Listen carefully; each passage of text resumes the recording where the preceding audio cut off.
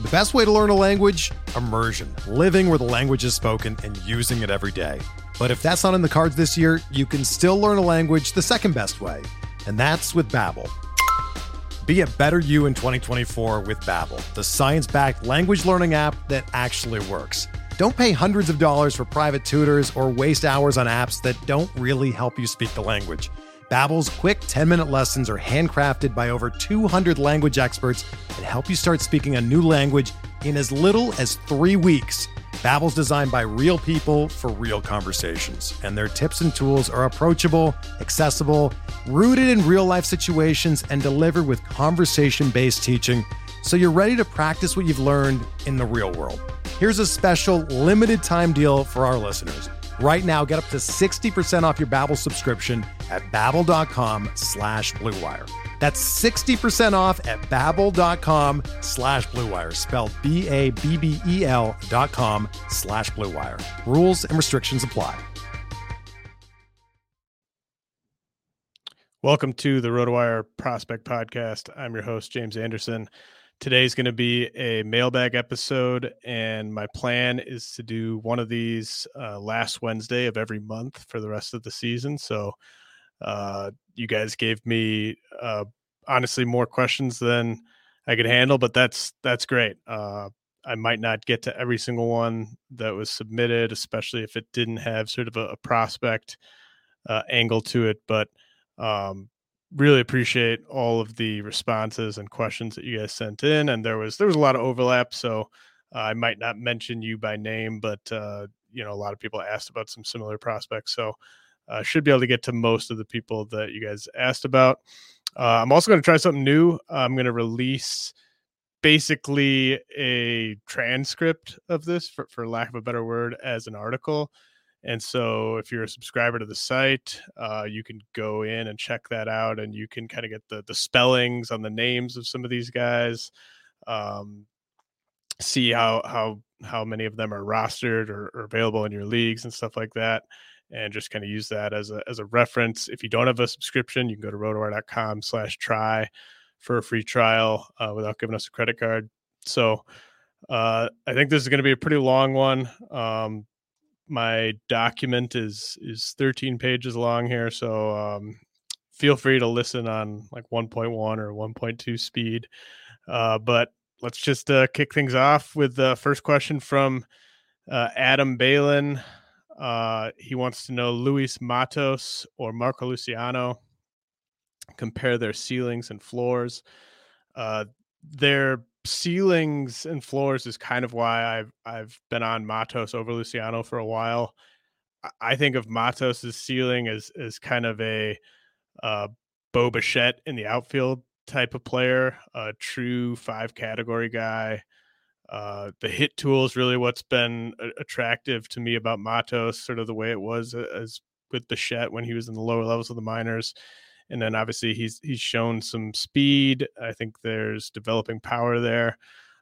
If things didn't work out quite like that, maybe he's a Manny Margot type of guy. Marco Luciano, on the other hand, I think you're talking about either a 3 category guy or a 4 category guy. If he hits his ceiling, maybe he could be Eloy Jimenez at shortstop.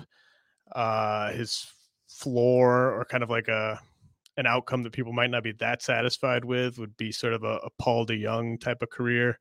But he's going to hit for power. He's going to play shortstop. But the rest of it's kind of TBD. He's just not going to help you in stolen bases. So that's where Matos has the edge over Luciano. Dan also had a Luciano question. He wants to know if I'm reading much into his early success. Yeah, I mean, this is kind of a best case start to the season for Luciano back at high A. It's a level that he obviously struggled at significantly last season, but he's a streaky hitter. He's definitely trending back towards, say, the top 20 if he's not already there. But let's see where he's at in a month, 6 weeks, 8 weeks from now. I'm not fully back in on him being like a top 10 guy yet or anything like that for the reasons I kind of alluded to. Benny Dykstra wants to know, when is Triston Casas getting the call, and is he a top 20 first baseman when he gets it?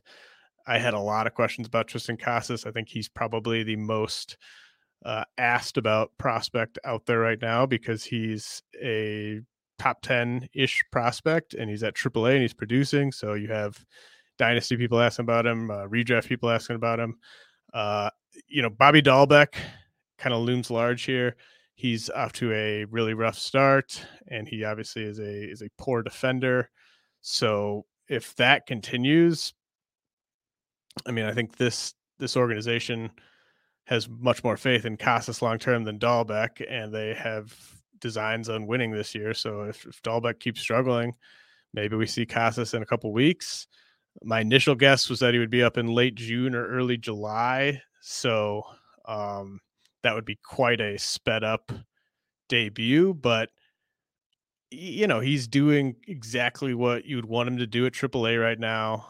Casas, that is. So it wouldn't be that surprising to me if we got a call up from Casas here before the end of May, especially if Dahlbeck keeps struggling. So I think it is stashing season with Casas, especially in OBP leagues.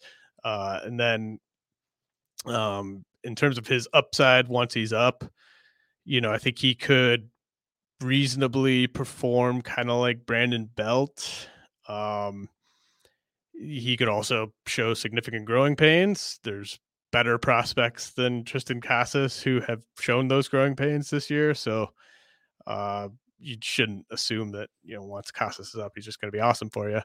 But he does have some similarities to, I remember the year that Yordan Alvarez came up. I had him on my Tout Wars draft and hold bench, and that was just like a shot of adrenaline to the roster, plugging him in, and it was just a fun ride.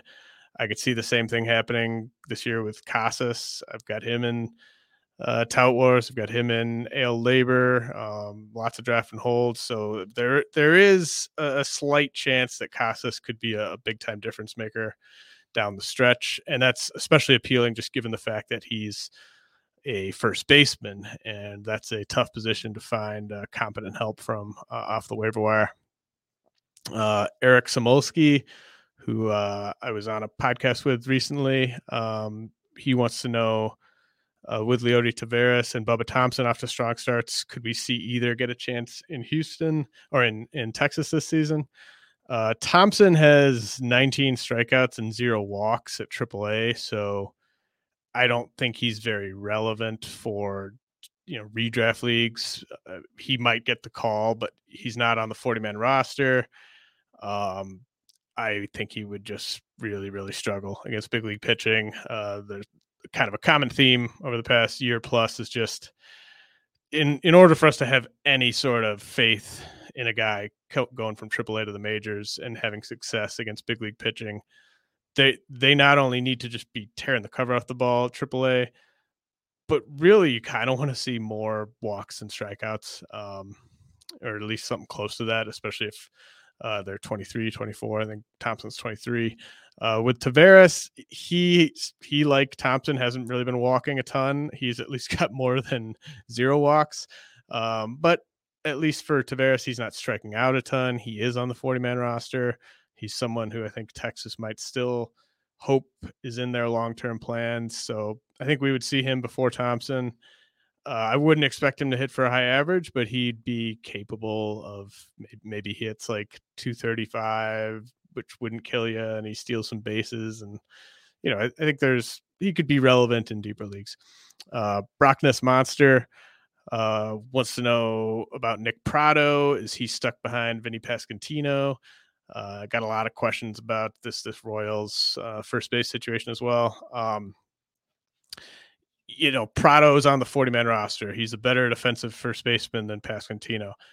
And, the Royals aren't the smartest organization, but really anyone can see that Pasquantino is the only one of these two who could possibly have success in the majors right now, just given the way that they're performing.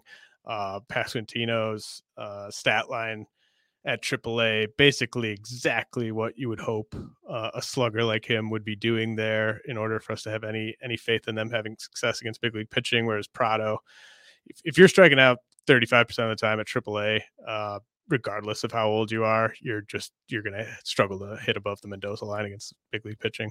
I think it's worth noting that Carlos Santana has shown some signs of life over the past few days. So I don't think this is imminent, especially with Pasquantino not on the 40-man roster, but it's, in deeper leagues, certainly AL only. I think it is maybe stashing season with Pasquantino. Todd D wants to know the ETA on Juan Yepez. He's the type of guy, like, he's not a high end prospect. I could see him being brought up for like a double header or something, or just a couple weeks as just to add some depth off the bench and then getting sent back down. I don't think he's got much impact potential this season. I mean, for a first baseman / DH like him, you'd want him to just be kicking the door down. And he's not really doing that. Bob May, do you think James Wood is the real deal? Wood has just blown away my expectations so far this season. A lot of prospects have struggled making the jump from complex ball to single A. So that makes it even more impressive. And this is actually something I was sort of talking with Jesse Roach a couple of days ago about. We've talked a lot about the jump from AAA to the big leagues being just bigger than it's ever been. It's just such a change in terms of the caliber of pitching you're facing. But I think the jump from complex ball to low A, and it's intuitive, but it's kind of under discussed how massive that has gotten and how challenging it is to have success from going from the complex level to low A, especially if you're 18 or 19-year-old hitter. It's obvious. I mean, like, there's no Pioneer League anymore. There's no Appy League. Those short season leagues don't really exist. Those kind of bridges from complex ball to low A. Now you're just going straight from complex ball to low A, and you're getting pitchers at low A who can just throw a whole bag of tricks at you that you're just not going to see at the complex level. Guys that can confidently spin breaking balls that they can land for strikes. Guys with changeups. I mean, you're just not gonna, like, you're not gonna see many changeups in the complex level. So guys are gonna really be able to attack hitters who have some issues with their approach or some holes in their swing. And so, kind of back to James Wood, very, very impressive that he has not only had success there, but I mean, he just looks like he's the one who is too much for these pitchers to handle at that level. So couldn't have asked for a better start from him. Dr. Octagon Cards wants to know level of concern about Reggie Preciado. Very, very significant concerns about Preciado. Just a really, really bad rank by me to push him up where I had him last summer. Probably one of my worst rankings I've done in recent years, pushing him as high as I did. I think he's a drop in leagues where like 200 prospects are rostered. It would have to be a league where you're rostering, 300 plus prospects for me to be patient with Preciado. He just, and I talked with someone who saw him in person recently, and he just said he looked terrible. And you could just see that in the numbers, right? I mean, he's striking out almost 50% of the time. Doesn't mean that he's never going to amount to anything, but I don't think you got to be patient with him. He's 3+ years away. No real signs of him kind of actualizing as an offensive player the way that I sort of hoped he would.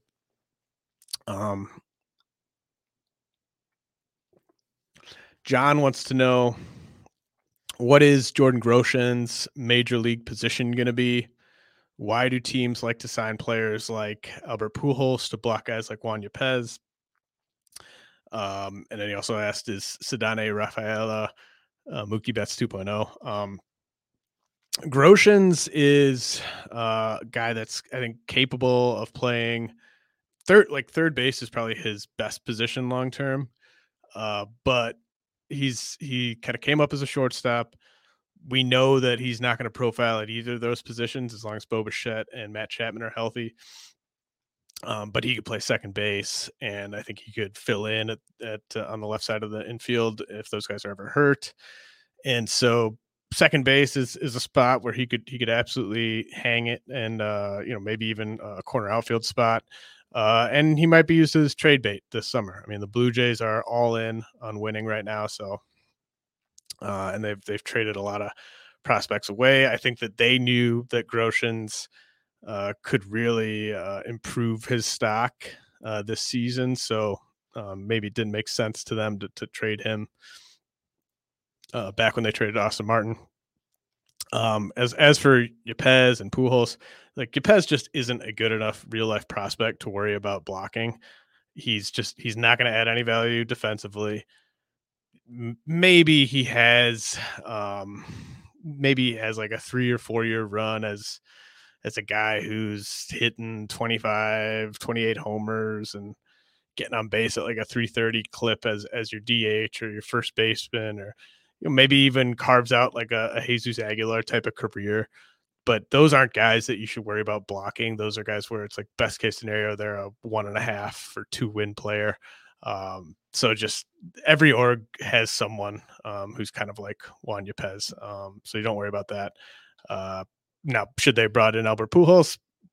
I probably wouldn't have done that. But as for Rafaela, Betts, I think it's underrated how good of a statistical prospect Mookie Betts was. And this was kind of before prospecting was such a big deal online and for fantasy.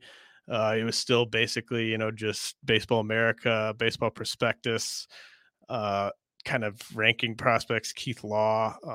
So you didn't have people kind of catching on as quickly on guys like Mookie Betts who didn't have that sort of pedigree. But if you go back and look at what Mookie Betts did in the minor leagues, I mean, just absolutely elite. Was walking more than he struck out at several stops while being young for the level. Really nice batted ball profile. I think Rafaela is arguably the top pop-up prospect of the year. He's a guy that people knew about coming into the year, but not a guy who I had ranked as a top 400 prospect. That said, I think I'd value him as a borderline top 100 prospect right now. Anthony Stoez wants to know if Matt Brash's K to walk will normalize in the MLB, or does he risk being sent down? I think the scouting report on Matt Brash, which is to not swing and make him throw strikes, I think that is out. I think it took one start. He had that good first start, and teams are basically telling their guys, like, you're not going to hit his breaking ball. Make him throw his pitches for strikes. That's his weakness right now, is his command and his control. Brash is going to have to adjust back. If he can't do that, he could get sent back down. I don't think it's not panic time on Brash in dynasty leagues by any stretch. You don't see guys with his type of fastball, breaking ball combo come around very often. But it could be one of those developmental tracks for a pitching prospect where it just takes a while. Like think about a guy like Robbie Ray, for instance, where just, he would have some big strikeout seasons, but be kind of a whip liability. It all comes together for him one year, but maybe Brash isn't the type of pitching prospect who is just awesome as a rookie and then just kind of never looks back. I do think Nick Lodolo might be that type of pitching prospect. I would be trying to trade for Lodolo anywhere you can right now. Richard Sands wants to know, he's in a dynasty league where he's in win now mode, and who should be his highest waiver priorities. He gave a long list of guys, and he wanted to know who's going to be the first one to get to the majors. Kyle Stowers with the Orioles is someone who I think really stands out among the bunch of guys he listed. He will definitely be the first one of these players up, Richard, and I think he's the best of the bunch right now. He listed Zach Geloff, who I think is probably the highest ranked prospect of all these guys on my rankings right now. and I like Geloff, but just given the swing and miss issues with Geloff right now, AA, even though he's performing, Stowers, he looks ready. He looks ready for big league pitching. He's at AAA. The Orioles, I think he'll get a shot at some point. Trader Andy, buddy of mine, wants to know how Miguel Vargas compares to Josh Young. What's his ETA, and would he get called up ahead of Michael Busch? Got lots of questions about Michael Busch, but Vargas compares. He's kind of similar to Josh Young, guys where you're sort of hoping that it's a plus hit tool, plus power. I think it's worth noting with Vargas versus Busch. Vargas is 2 years younger. He plays 3 positions on the infield. He plays third base. He's played some second base. He's played first base. Busch has only played second base and DH. So Vargas is 2 years younger, but he plays more positions, and he's the one they sent to AAA, whereas they sent Busch back to AA after Busch really, there was no reason necessarily to send Busch back to AA. He was great at AA last year by what you'd expect from Michael Busch. Michael Busch is kind of a 3 true outcome type of guy.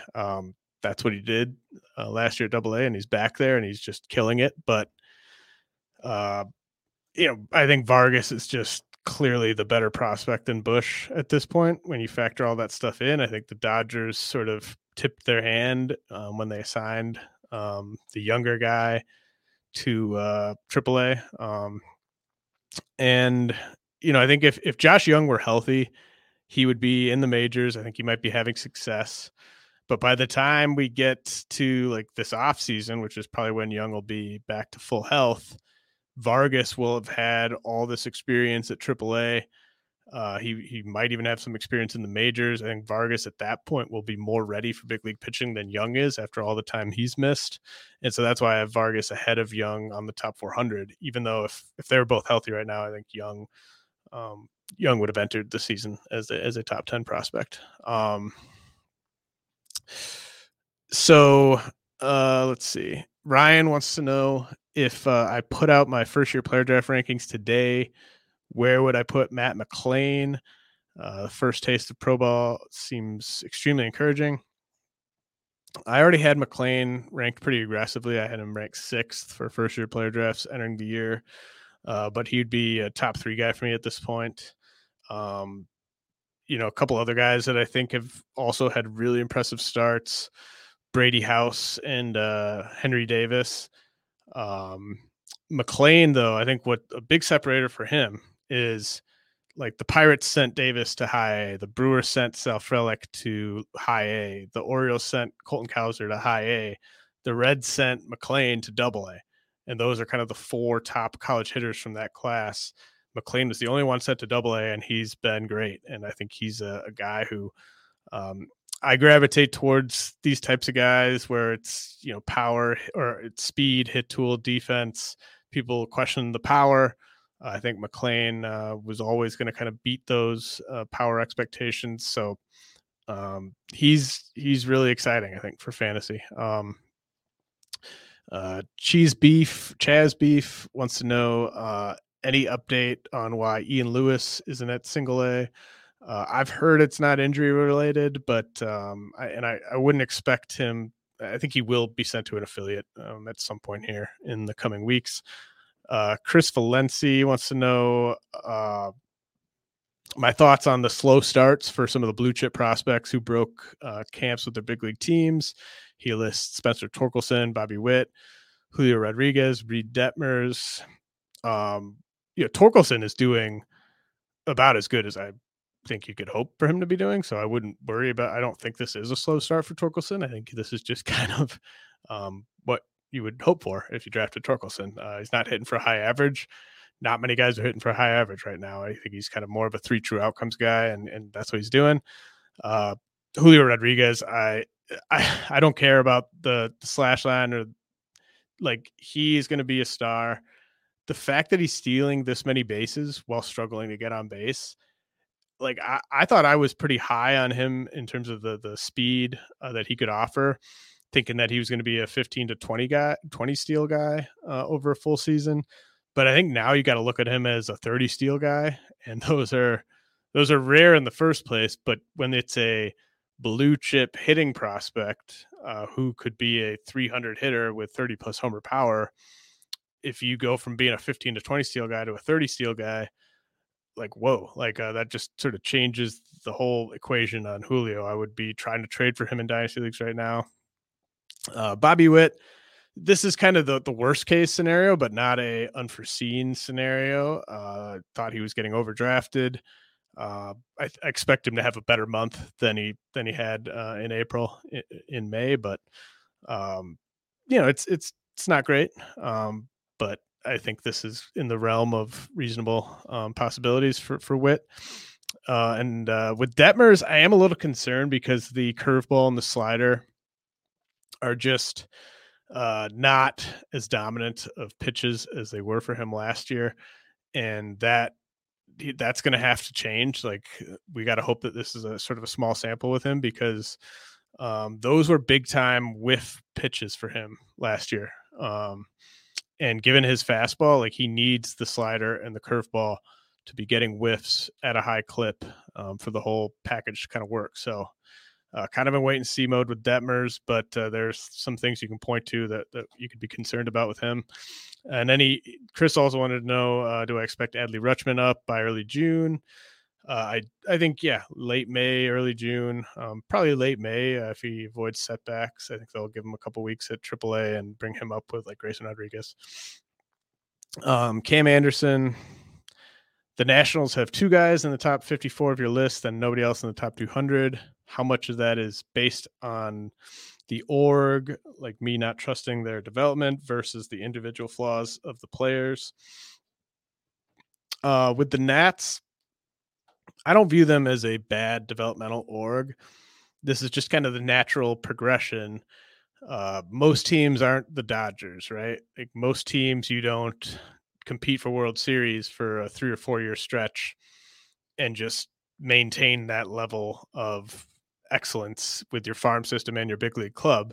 With most teams, you kind of empty out your farm, you compete for championships, and then it's kind of a bit of a rough time for your franchise where you kind of restocking the farm and everything like that. So I think this is just kind of a natural way that it goes. They won a World Series. Brady House has been great for them so far this year. Kyber Ruiz and Josiah Gray didn't qualify as prospects entering the year, but I think you could still sort of think of them as prospects, basically. So, the Nats, they're not an org where I'm looking at them as like, oh, I'm going to downgrade these prospects because they're in the Nationals organization. This isn't the Rockies. This isn't the Royals, who we'll talk about in a second. But, Nationals are fine. Kale Loken, with Jazz Chisholm's hot start, is he in the conversation for being a top 25 dynasty player? I had him as a top 35 dynasty player coming into the year. So I would say he's definitely in that conversation for the top 25. Brent wants to know if there's any news on Misael Urbina's visa situation. Will he be joining Fort Myers anytime soon? You're not going to get an update on that until the issue is resolved, really. Kenny wants to know if Ezequiel Tovar is going to be Tim Anderson in Colorado. That's a fun idea, right? Like, Tim Anderson in Colorado, sign me up.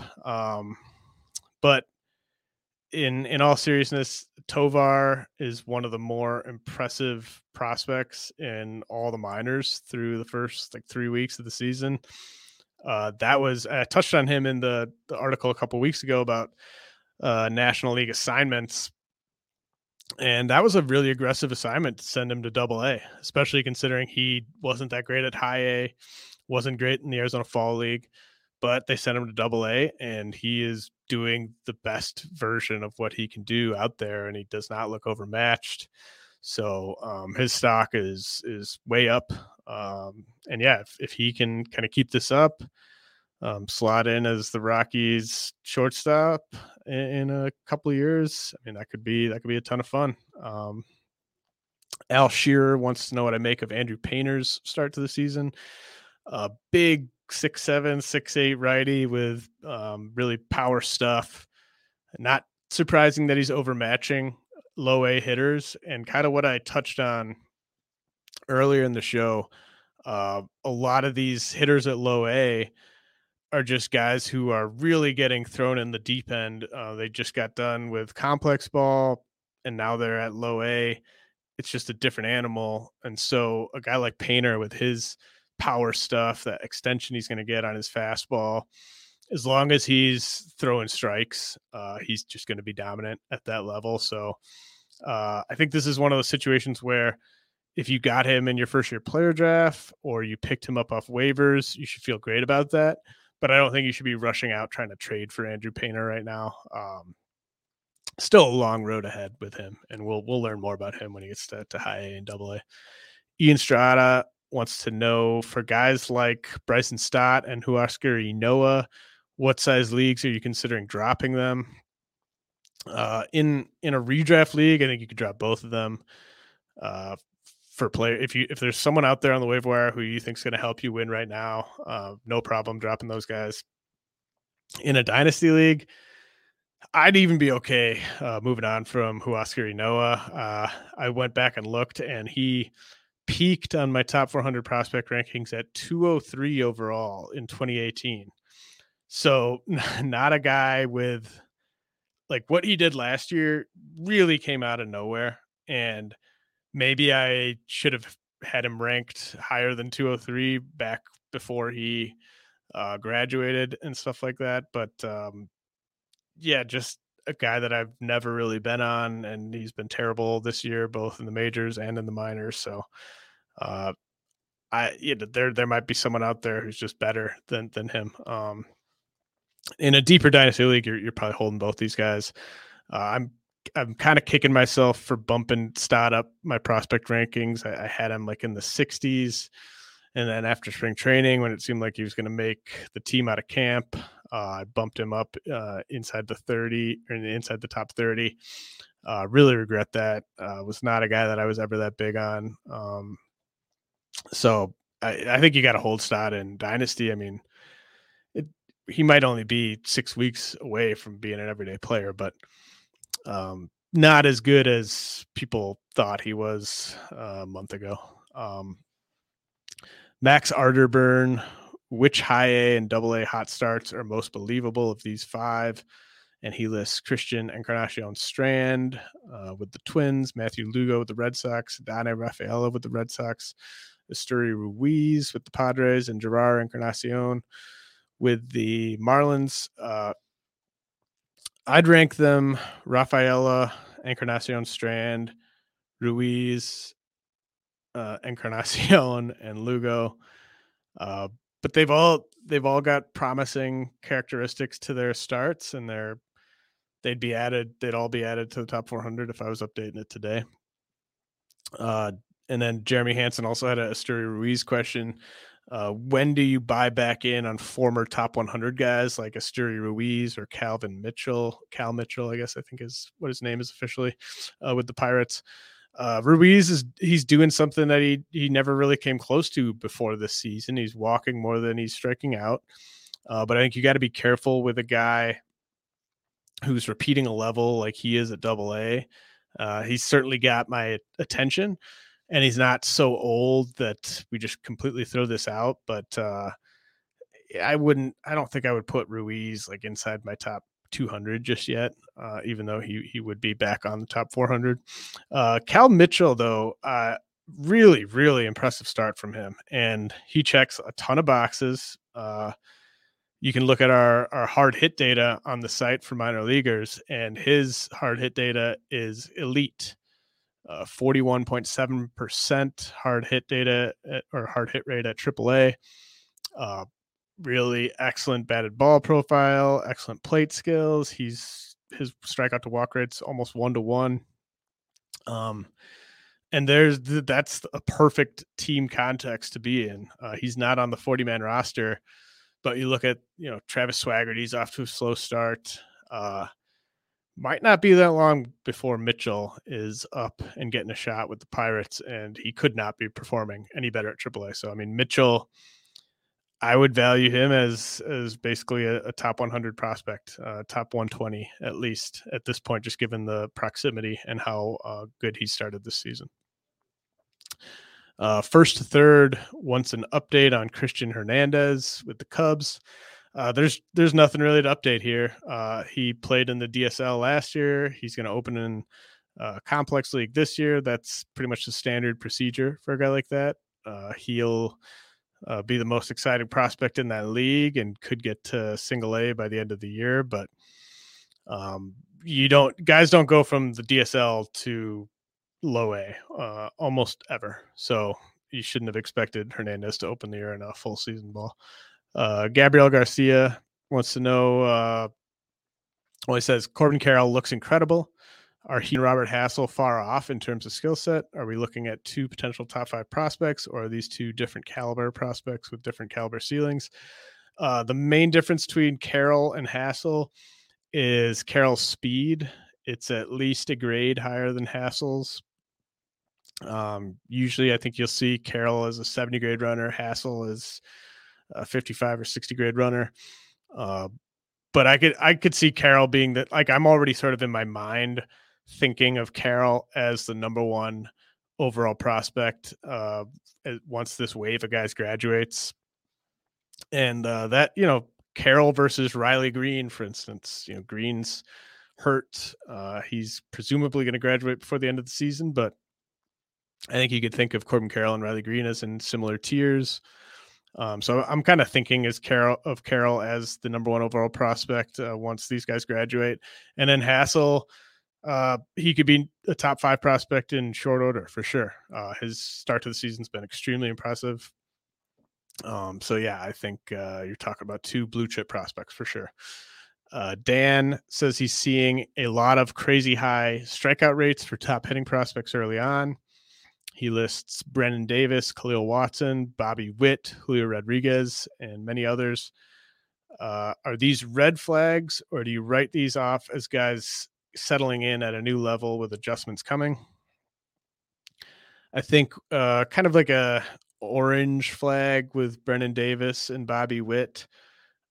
Not surprising. Like, if you told me before the season that this would be where those guys would be at, statistically, I wouldn't have been shocked. It's not ideal. You could have definitely seen scenarios where they were much better than this, in which case, we'd be all extremely excited.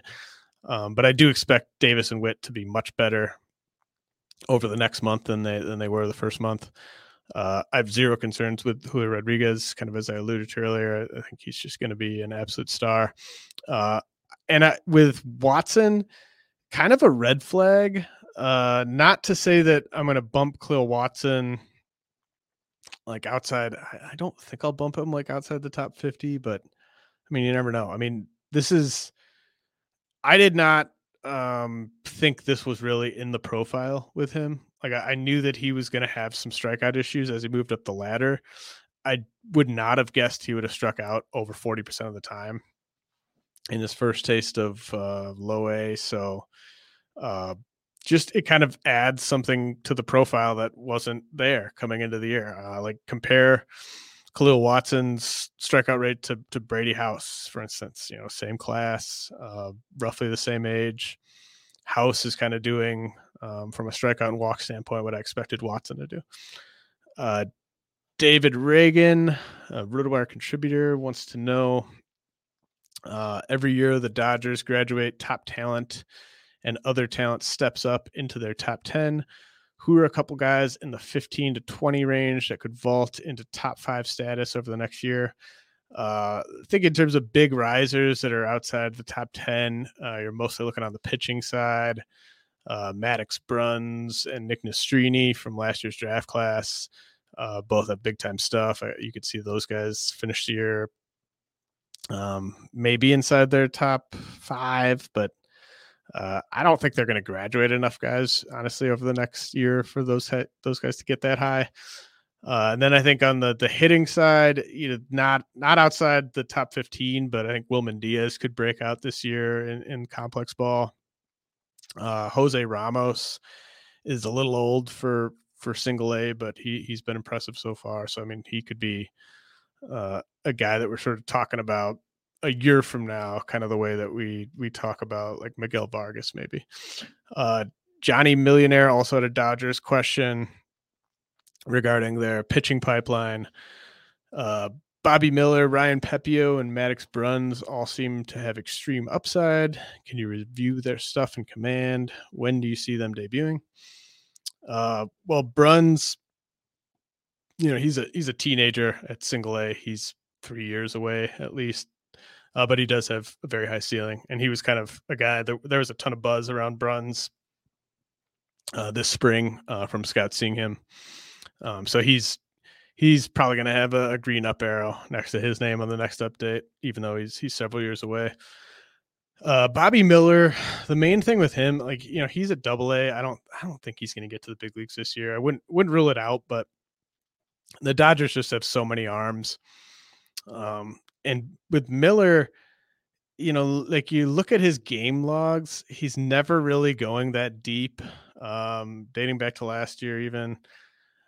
Just he needs to kind of get on a starter schedule, go every 5th or 6th day, go 4 to 5 innings, get that innings count up over 100.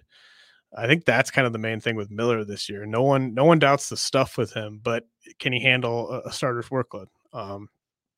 And then with Pepio, I think he's just he's going to be very interesting. The stuff, like you said, I mean, stuff is really impressive, but I've sort of had him pegged as a 3 inning reliever for a while.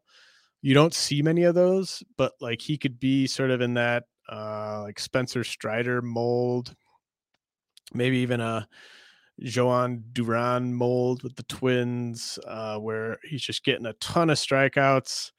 But it plays better in relief because the command comes and goes, consistency comes and goes. I don't really view him as a starting pitcher long term, but of the 3, he's at least at AAA. So maybe if he can kind of fix some of the command issues and become more consistent, maybe he does get a shot this year in the rotation. Landon Knack is honestly like my favorite Dodgers pitching prospect from a total package standpoint, but he's building up in extended spring training from an undisclosed injury. So he's kind of out of sight, out of mind at the moment. Another Dodgers question, Simon P. Is James Outman too old for his level? Will we ever see him in the bigs, or is it time to drop him? Yeah, he for to be I think he's 25 at AA. He's got power, he's got speed, he's a really good defender. That's why he's on the 40-man roster. But you can't be that old and be at AA and struggling the way he is. So yeah, I think you could drop James Outman. He's trending to be removed from not only the top 400, but who knows how long he stays on the Dodgers 40-man roster. And then Simon also wanted to know about the Pirates. They have so many scrubs on the active roster. Might we see an influx of prospects later this year? Do any catch my eye? Well, I do like Diego Castillo, who is already on the active roster. So my hope is that he just kind of gets regular playing time here for a while. I think he will start to produce. Doesn't have the highest fantasy ceiling, but I think he will start to produce. And then let's see. O'Neal Cruz, obviously, I think he's still worth a stash. He's off to a slow start, but the weather in the Midwest has just been awful. Would not hold that against him necessarily. But then, as I said earlier in the show, Cal Mitchell is really, I don't even know if you can call him a sleeper, but he's the guy that I would be keeping an eye on for a promotion. Banksy wants to know, what do you think of this trade in a Dynasty Points 10-teamer? Vlad Guerrero, Bo Bichette, Joe Adell, Nolan Gorman, Chris Bryant for Juan Soto, Rafael Devers, Ozzie Albies, and Willy Adames. I'm always kind of downgrading the prospects unless they're just elite prospects in a deal like this. And I'm not a huge Chris Bryant guy, even with the move to Coors. So give me the Soto, Devers, Albies, Adames side. You're getting 4 high-end young big leaguers, and it's really kind of fun that Devers, Albies, and Adames all play different positions in the infield. That could be like your infield core going forward. Juan Soto, the best player to own in Dynasty. So give me that side. Todd D, who will get the first call? Max Meyer, Bobby Miller, Hayden Wesneski. Already touched on Miller. I don't even know if he's going to be up this year. The Yankees are always frustrating when it comes to promoting guys into full-time roles in the rotation. But the Marlins don't really have a need for Meyer either. I thought Craig Mish made some interesting points about Meyer a couple weeks ago on the podcast, where he was saying that they might give Braxton Garrett a look first, just given how much they've got invested in him. And Meyer might also debut out of the bullpen, maybe even as the closer. I think Wesneski and Meyer are both close to ready. Meyer probably basically is ready. I'll go Meyer, but I don't think they're going to be up any of those 3 on the timeline that you want them to be up, Todd, unfortunately. And then Todd also wanted to know about Roansy Contreras, with him being the best pitcher in the organization. Why is he not starting for them? And then Max Margolis also had a Roansy Contreras question. How good is he capable of being this year? Could he be something in the neighborhood of 2021 Shane McClanahan? So I think the reason why, like, the Pirates, look, they're not, it's not a talented rotation, but they're hoping that maybe 2 of the guys in their rotation right now can emerge as back end or maybe middle of the rotation starters for them long term. And they're not going to find anything out about those guys if they're not in the big league rotation. So I know they're not good. I do think Will Crow is pretty interesting. If they start stretching him out and giving him a starter's workload, I think that'd be pretty interesting. But I think the Pirates want to see what they have in these guys. As soon as somebody gets hurt or they pull the plug on one of them, maybe Contreras is up. I don't think his stuff is quite in that McClanahan range. I mean, McClanahan had a bunch of really good pitches. He was a lefty throwing upper 90s. Roansy Contreras is, his fastball, breaking ball, changeup's okay. So I don't think he has the depth. And then McClanahan just being the lefty that's throwing upper 90s versus the righty throwing upper 90s. I don't think it's quite on that level. Matt Haas wants to know my thoughts on Trevor Larnach going forward. Seems like the approach hasn't been the same since the layoff. Yeah, I mean, he seems to kind of hit a wall after Double-A. He was always on the older side, struck out a lot. So not a guy that I think you have to be super patient with. In most dynasty leagues, you're holding a guy like this, especially with the playing time kind of being there right now. But I'm not overly optimistic on Trevor Larnach being a post-hype breakout. John Dobos has a few questions. Carlos Hernandez with the Royals, how does he look so far under the hood? Under the hood, over the hood, doesn't really matter. Hernandez, I dropped him in AL Labor a couple weekends ago. So that, because in AL Labor, you have to keep your pitchers that you got in the auction in your active roster, or you have to drop them. And I was just so worried about Hernandez that I just dropped him. I think I spent big on Paul Blackburn. And I'm not even, Paul Blackburn, he could get beat up by the Giants today, but I just was terrified of Hernandez destroying my ratio. So I dropped him. The strikeouts, the stuff and the strikeouts don't line up. And there's a lot of reasons for that. Not good catcher framing, not good development by the Royals. But either way, I mean, I think he's a guy where he could probably use a change of scenery. John also wanted to know about Taylor Ward. Is he an add in 12 teamers? Yeah, I mean, you could add Taylor Ward in any league. Any prospects in your top 50 that you're disappointed or worried about? I think like Nick Gonzalez, Dustin Harris, Bryson Stott kind of come to mind. Not terrified of the way those guys have started the season, but not in love with it. And then Cody Morris, expectations after his latest injury.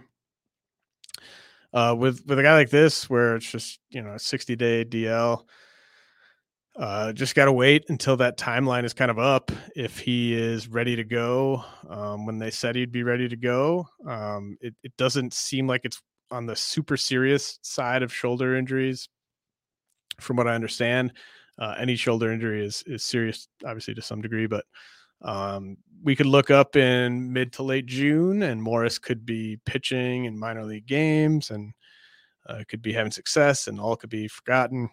But if there's setbacks, if he ramps up and then something else happens, or if he's just kind of not getting going when they said he'd start getting going, then I think you can start to worry a little bit more about Morris. Steve G says that I had Mason Wynn pretty high at the end of last year, and he's really picked it up. Seems like he could vault into top 20-ish prospects by the end of the year. Do you agree? And should I buy now and drop Nick Pratto? I don't think top 20 is likely for Wynn, but I also don't think it's a 0% chance given his tools. And yeah, in a dynasty league, I would drop Nick Pratto for Mason Wynn. Toolsy wants to know, he said Nolan Gorman is getting a lot of buzz.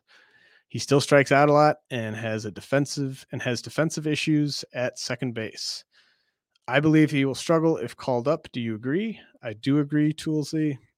The strikeouts are more concerning to me than the home runs are impressive with Nolan Gorman. So I think he could be a guy who struggles this year and then maybe is a sort of post-hype breakout guy next year. We're driven by the search for better. But when it comes to hiring, the best way to search for a candidate isn't to search at all. Don't search, match with Indeed. Indeed is your matching and hiring platform with over 350 million global monthly visitors, according to Indeed data, and a matching engine that helps you find quality candidates fast. Ditch the busy work. Use Indeed for scheduling, screening, and messaging so you can connect with candidates faster. Leveraging over 140 million qualifications and preferences every day, Indeed's matching engine is constantly learning from your preferences, so the more you use Indeed, the better it gets. Join more than 3.5 million businesses worldwide that use Indeed to hire great talent fast. And listeners of this show will get a $75 sponsored job credit to get your jobs more visibility at Indeed.com/Blue Wire. Just go to Indeed.com/Blue Wire right now and support our show by saying that you heard about Indeed on this podcast. That's Indeed.com/Blue Wire. Terms and conditions apply. Need to hire? You need Indeed.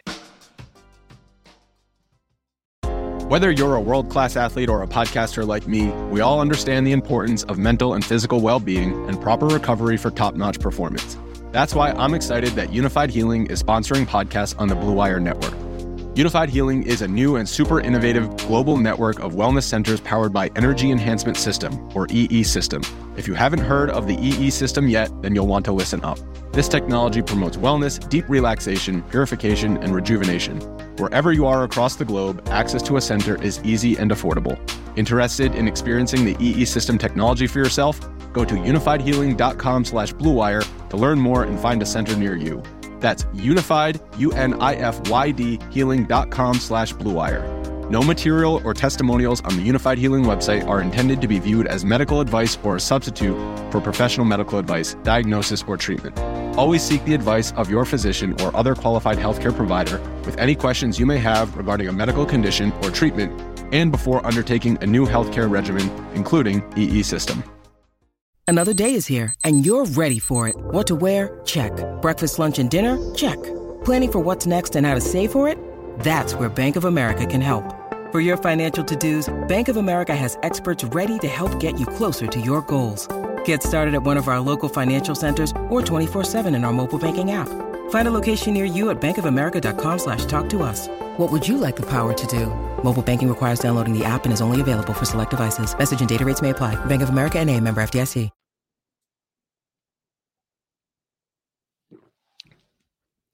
All right. Baseball is back. That's right. An entire glorious season, all 162 games. And with live events resuming, you can actually be there to catch all the action in person with vivid seats. Every backdoor slider, every round tripper, and every double header can be experienced live And with Vivid Seats rewards, you can start earning free tickets from your very first purchase. Just buy, collect stamps, and redeem. It's that easy. From behind the dugout to upper level, Vivid Seats has you covered for all the games that matter to you. Pro tip, buy tickets for your whole group, split the bill, and make progress towards your free ticket even faster. Just visit vividseats.com or download the app today. Vivid Seats, life happens live. All right, Andrew Mason. Do you think Ricky Tiedemann with the Blue Jays will be jumping into your top 400? He's pretty good so far, albeit needs to cut down on the walks. Yeah, Tiedemann definitely trending towards entering the top 400, probably the top 300, top 250, something like that.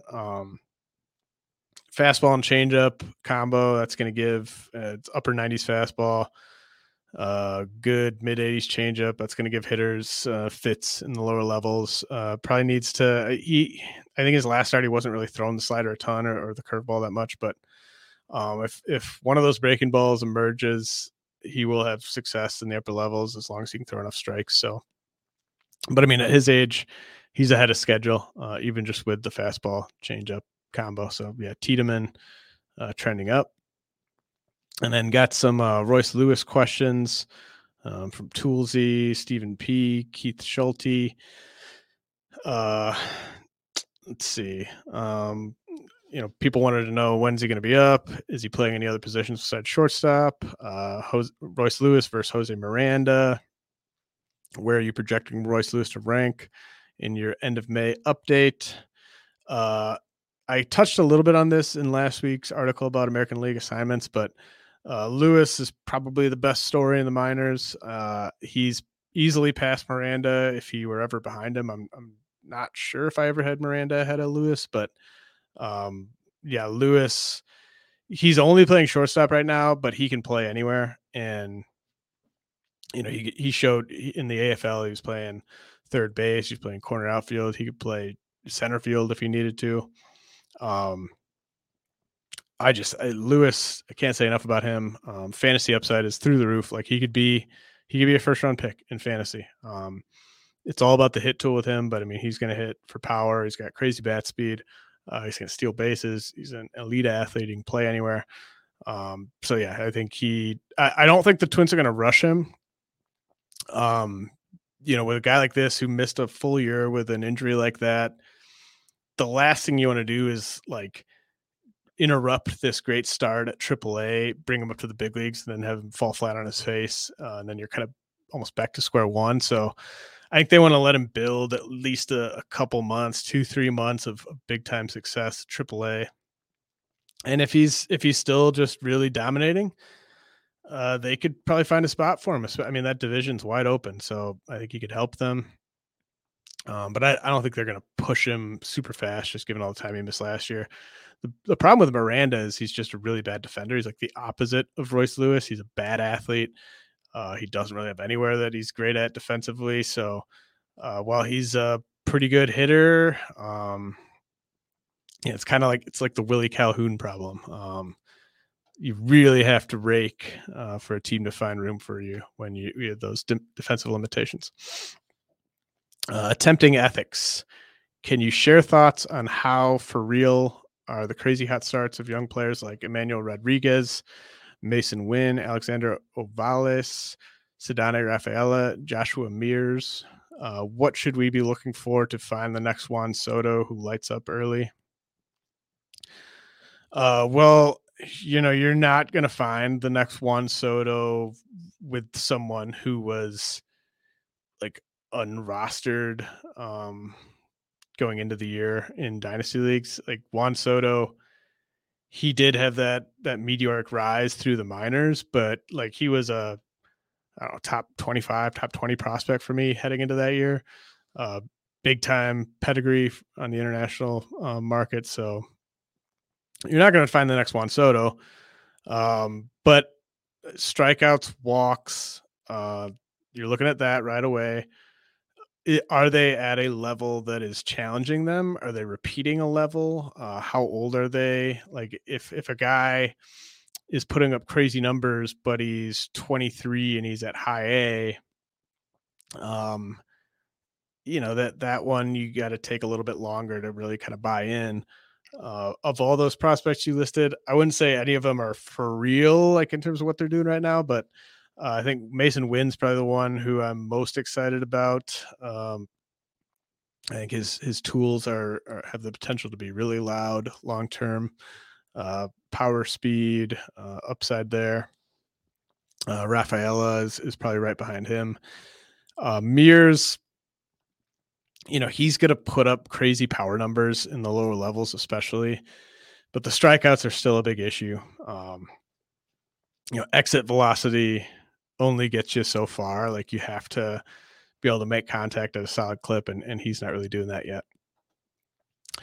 Mark Lois wants to know, he said it's reported the Reds are moving Rhys Hines to the outfield due to the injuries he was dealing with last year. Is it time to cut bait in the 12-team NL only league where every team holds 7 minors? I've been quite high on Rhys Hines. I thought that he might be a breakout candidate this year. And I liked that move to the outfield because I was hoping that it would kind of translate into him staying healthy, but striking out almost 50% of the time. So in a league like that, you're rostering roughly 100 prospects. I'm sure you can find someone better than Rhys Hines. Brothers Judd, should we be worried that the Royals coaching system-wide is so bad that it ruins prospects, both pitching but also hitting? I'm concerned. I'm especially concerned on the pitching side. They've had so many talented pitchers come up through the farm system in recent years, and really none of them have had any success, any sustained success in the big league rotation. Like, Brady Singer is probably the closest to that, and he couldn't even break camp in the rotation this year. So if I were another big league team, I'd be trying to acquire these guys and see if you can kind of get the most out of them once you get them away from the Royals. But on the position player side, there's still some good developmental stories. They had Vinny Pasquantino. I'm still a believer in MJ Melendez. I know that the numbers haven't quite been there, but it's not like he's not pulling a Nick Pratto and striking out 37% of the time. And I think they've done a good job with Kyle Isbell. So more concerned on the pitching side, but I think they're probably a bottom 5 developmental org at this point, all around. Scott Corlander, just Jason Dominguez with a shedding a tear emoji. Yeah, it's not good. Not good with Jason Dominguez. John McKechnie, buddy John McKechnie, who does a great job covering the NFL draft for us at RotoWire. He's also a Baltimore Orioles fan, and he wants to know if the John Means injury will speed up the timeline for Kyle Bradish or Grayson Rodriguez. And then if Trey Mancini gets dealt at the deadline, would either Colton Cowser or Kyle Stowers get a look? And then Tom Hodling also wants to know if Kyle Bradish will be called up before Grayson Rodriguez. Bradish has been off to an awesome start. He's a legitimate pitching prospect, and he is on the 40-man roster. Grayson is not. Now, I don't think the Orioles are not the type of team that's going to change their timeline on a guy because someone got hurt. Like, they're just so process, but I do think like Bradish and Rodriguez were probably going to debut in May anyway. I think they would have found spots for those guys. So I think Bradish could beat Grayson up maybe mid-May, like at the earliest, I would think. On Bradish, mid to late May, probably for both those guys, unless there's just, for whatever reason, just not an obvious spot in that rotation. I haven't looked at it recently, but I assume there will be obvious spots in that rotation. And then Kyle Stowers, who I touched on earlier. Yeah, Stowers is definitely going to be up this year if he stays healthy. He looks like a guy who's ready for that challenge. He's a little older, so not a sure thing, but statistically, he looks like he's ready for the challenge, and they'll be able to find a spot for him. Colton Cowser is not going to be up this year, Johnny. So sorry about that. All right, let's head to another message from our sponsors. Bet against others with no fees involved. That's right, no pesky hidden fees to ruin your day. BettorEdge is a social betting marketplace where there's no fee on each transaction. BettorEdge is a social betting marketplace, and chances are it's legal in your state. We bring betting back to its social roots where you can like, comment, and challenge other users all within the app. Play without getting played at BettorEdge. Go to bettoredge.com. That's BettorEdge.com to sign up today. All right, Mike Greer, can you touch on Daniel Espino and if he is due for a bump in your next updates? Espino is basically as good as a 21-year-old right-handed pitching prospect can possibly be, who has made 3 starts at Double-A, throws really hard, and has never thrown 100 innings in a season. So there's no amount of hyperbole that you could say about Espino that I would take issue with. It's just, how do you choose to value that player? I think that's up to each individual. Like he could be the best pitcher in baseball someday. He could also just not really amount to anything due to injuries and challenges coming back from those. So how you choose to balance that risk reward profile is up to you. I think the key with a guy like this is that you acquire them in your first year player draft. And then you either ride it out or you sell high on them. You don't acquire them at this stage of the game, I don't think. Just the cost is too prohibitive. And then Jeffrey Thomas wants to know Kyle Harrison or Taj Bradley, and then bonus Yuri Perez or Daniel Espino. Can you rank all 4 careers long term?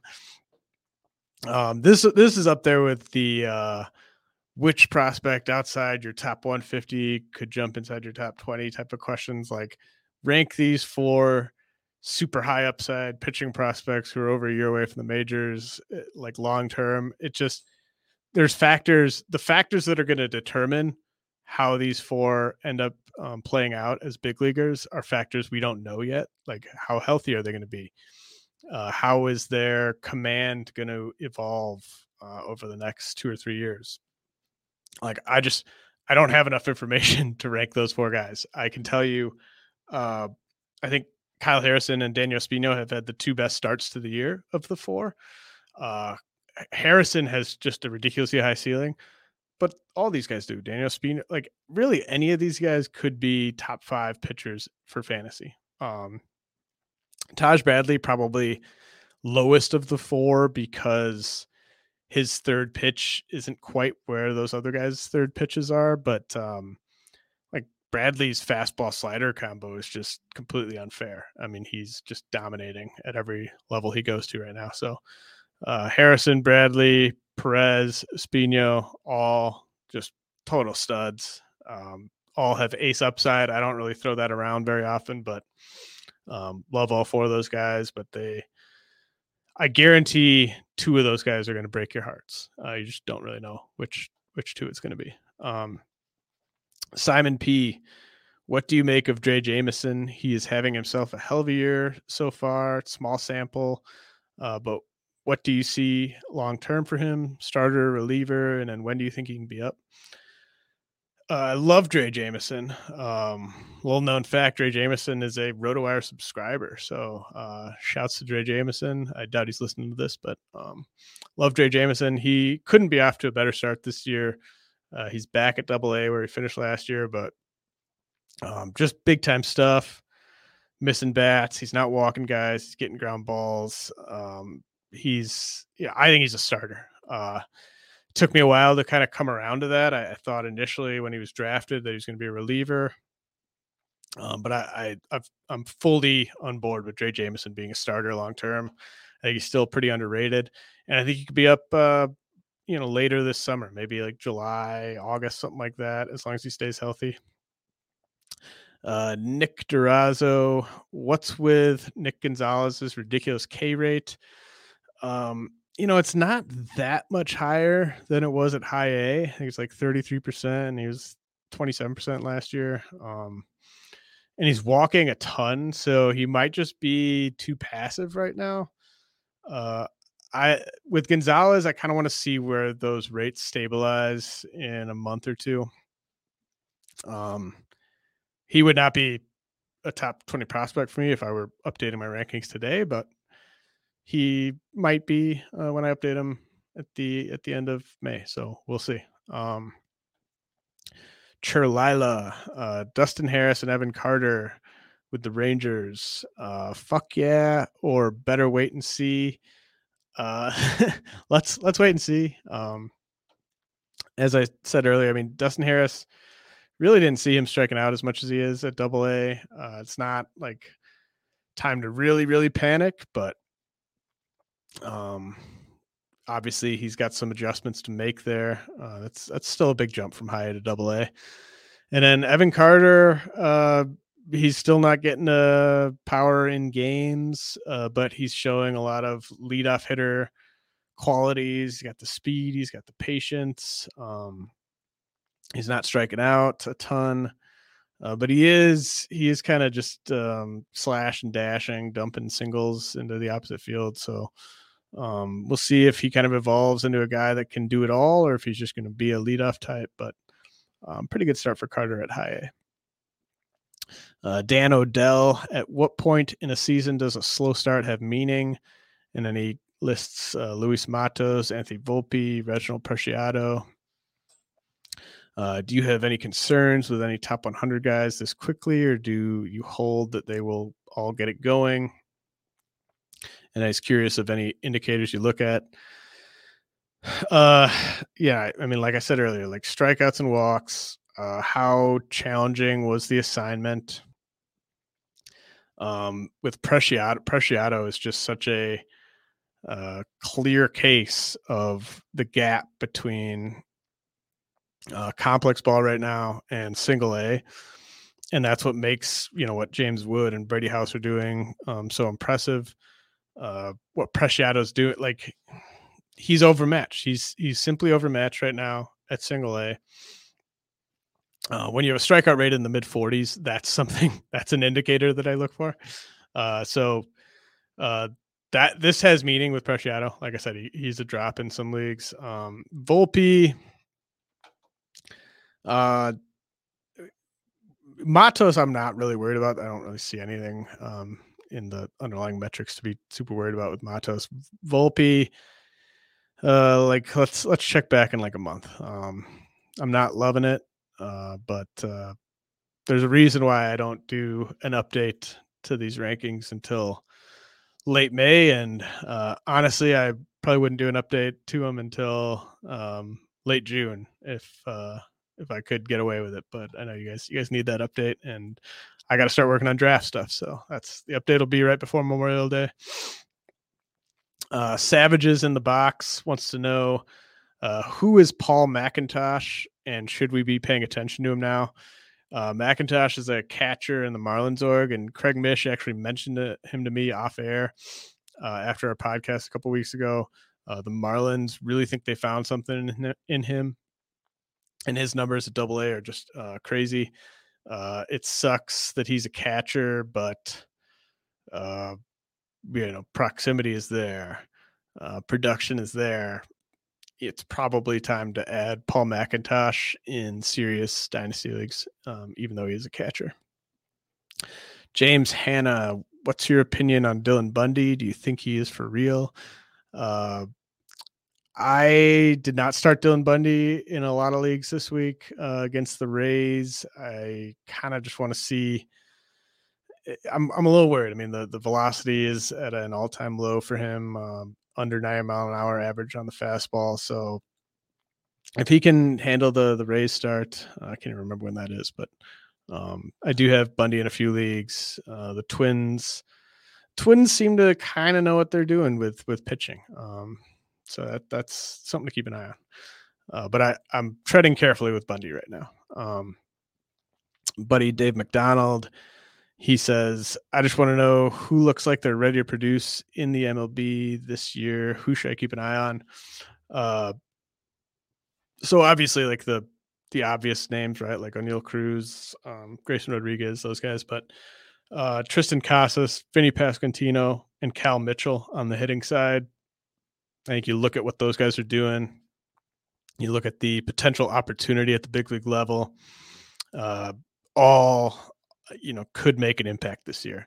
And then on the pitching side, some sort of more under the radar guys, Caleb Killian with the Cubs, Kyle Bradish with the Orioles, who I talked about earlier on the pod.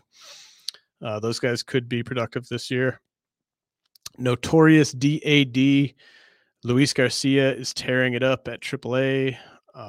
If prospect eligible, where would he slot? And how about Isaac Paredes as well? I feel like we disregard young players once they hit their 130 ABs, even if they're the same age or younger than other prospect eligible guys.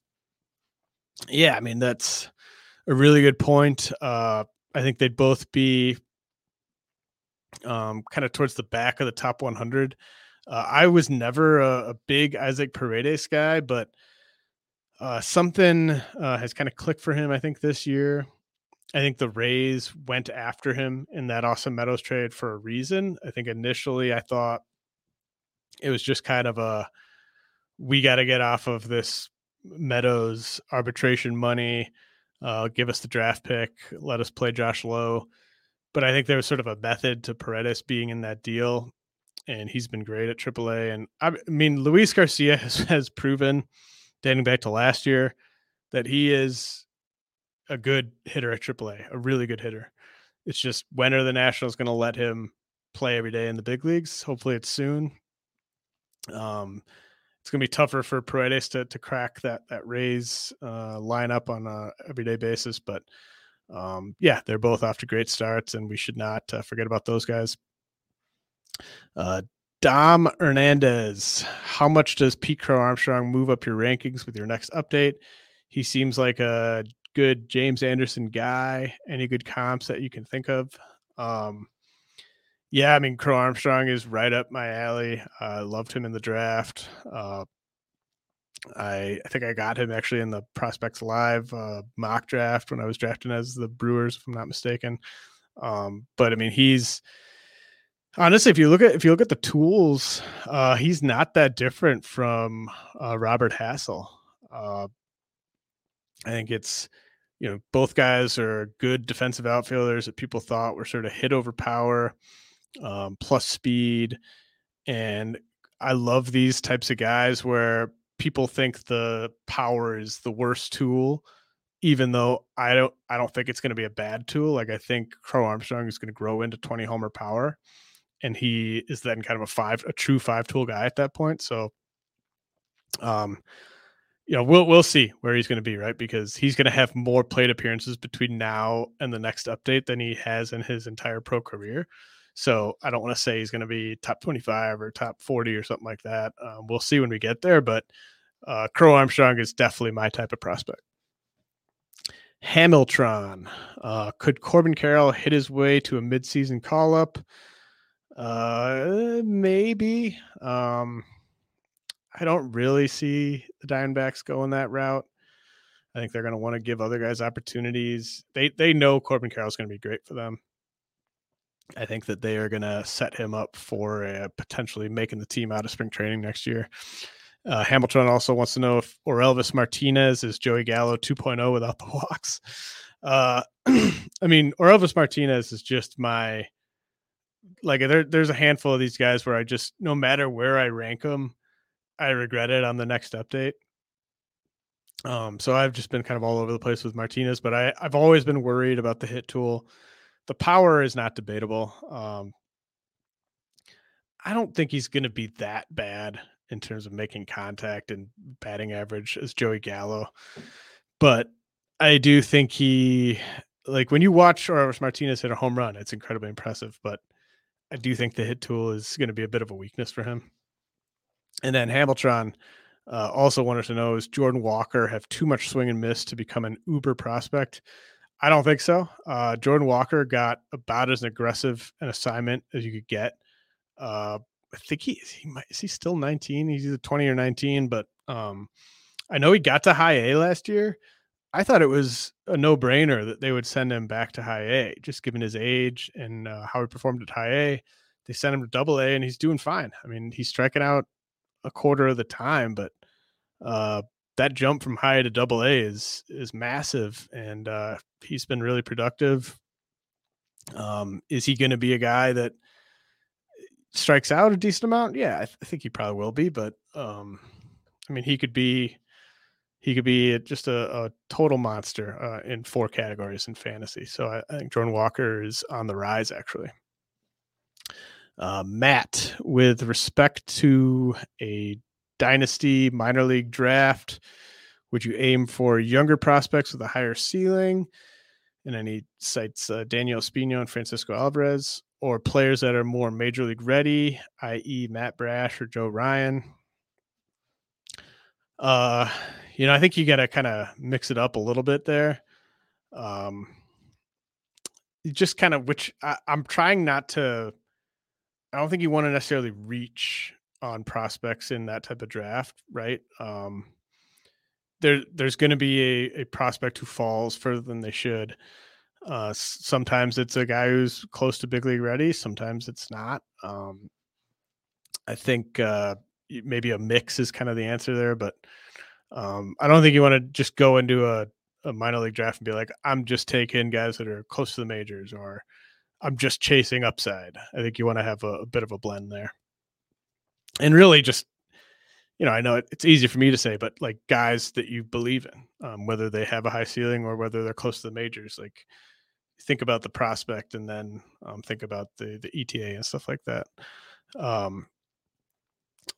Let's see. Dandy Chiggins. I've seen Matthew Liberatore compared to Cole Hamels. Do you see him as that type? If not, who would you comp him to?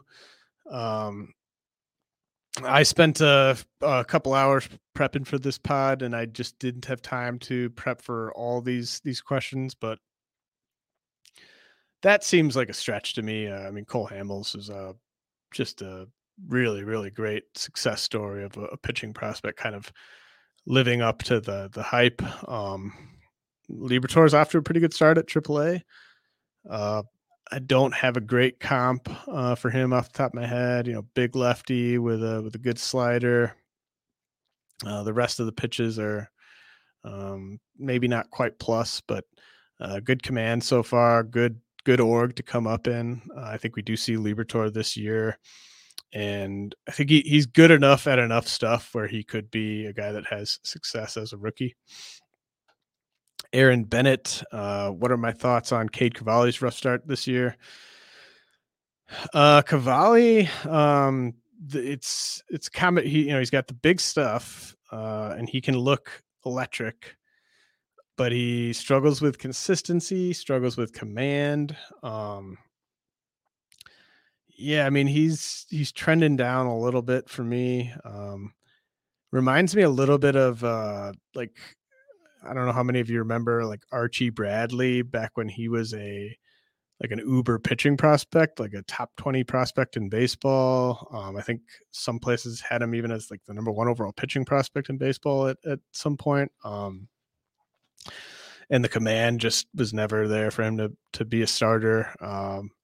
The consistency was never there. I don't want to say that that's the way Cavalli's going to go, but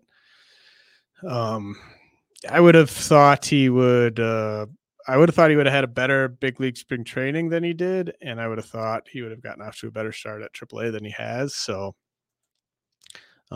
trending down a little bit. Ben Pernick, are you concerned about MJ Melendez's rough start given his struggles prior to 2021? Not really. I probably ranked him a little bit too high on the last update, but I don't see like sort of red flag numbers in his profile thus far. I think he was pretty bummed to not make the team out of spring training. He's a real thoughtful guy. And I know he's kind of trying out some other positions defensively. So I think there's a lot of factors at play here. I think Melendez will snap out of this, and I think he'll be fine. Matt Mason, is Royber Salinas with Atlanta a legitimate prospect? Salinas has pretty awesome stuff. Big fastball, really nice breaking ball. He's off to a really nice start at single A. I do have some concerns about the body. It's kind of a Brusdar Graterol type of frame where he's carrying too much weight, I think, right now. And sometimes that'll lead to like back issues. Not my main concern right now is just his physique. I think he needs to get in better shape. I think that'll be good for his health. I mean, there's nothing wrong with being strong and able to handle a big workload, but you don't want to be overweight because that can lead to some health issues. And it's not he's carrying too much weight for his frame. Like I don't think of Alek Manoah, for instance, as a guy who's carrying too much weight for his frame. Alek Manoah is just a massive human being who's always going to carry a ton of weight. Like CC Sabathia, sort of the same thing. Just genetically, like CC Sabathia and Alek Manoah weren't going to be super skinny pitchers no matter what they did with their bodies. And they could handle that weight. But I think Royber Salinas could easily lose 20 or 30 pounds. Peter Mullenkamp, he wants me to kind of give a new Reds top 10 prospects, excluding Hunter Greene and Nick Lodolo. I didn't really have time to do that, but I will say like a lot of teams would happily trade their top 2 position player prospects for Matt McLain and Elly De La Cruz. I think that's a really exciting 1-2 on the position player side. As I said earlier, Nick Lodolo is the real deal. I think trade for Nick Lodolo in any league. And he's got a starting Coors Field, so maybe even wait till after the Coors start and maybe you can buy him a little lower, but I also wouldn't put it past Nick Lodolo to handle the Coors start. So that's a nice situation there. But yeah, I mean, the Reds really lack depth in their system. There's a handful of guys you can get excited about, but it's just like the prospects like 10 through 20 in the Reds system, just not very exciting. So they've got some work ahead of them. Hasn't been a very well-run franchise over the past couple decades, but that's going to do it. Really appreciate all the questions, and I'll be back next week with a guest. I'm going to be on vacation in Savannah, Georgia, this upcoming week. So might not be great at responding to questions on Twitter and stuff like that from Sunday through Wednesday, but I'll have another pod for you on Wednesday. And then, like I said, I'll be making an article out of this podcast, the questions and the answers and stuff like that. That should be up on the site tomorrow. Appreciate y'all tuning in. This has been the RotoWire Prospect Podcast, and I'll be back next week. Everyone knows therapy is great for solving problems, but getting therapy has its own problems too, like finding the right therapist, fitting into their schedule, and of course, the cost. Well, BetterHelp can solve those problems. It's totally online and built around your schedule. It's surprisingly affordable too. Connect with a credentialed therapist by phone, video, or online chat, all from the comfort of your home. Visit BetterHelp.com to learn more and save 10% on your first month. That's BetterHelp, H-E-L-P.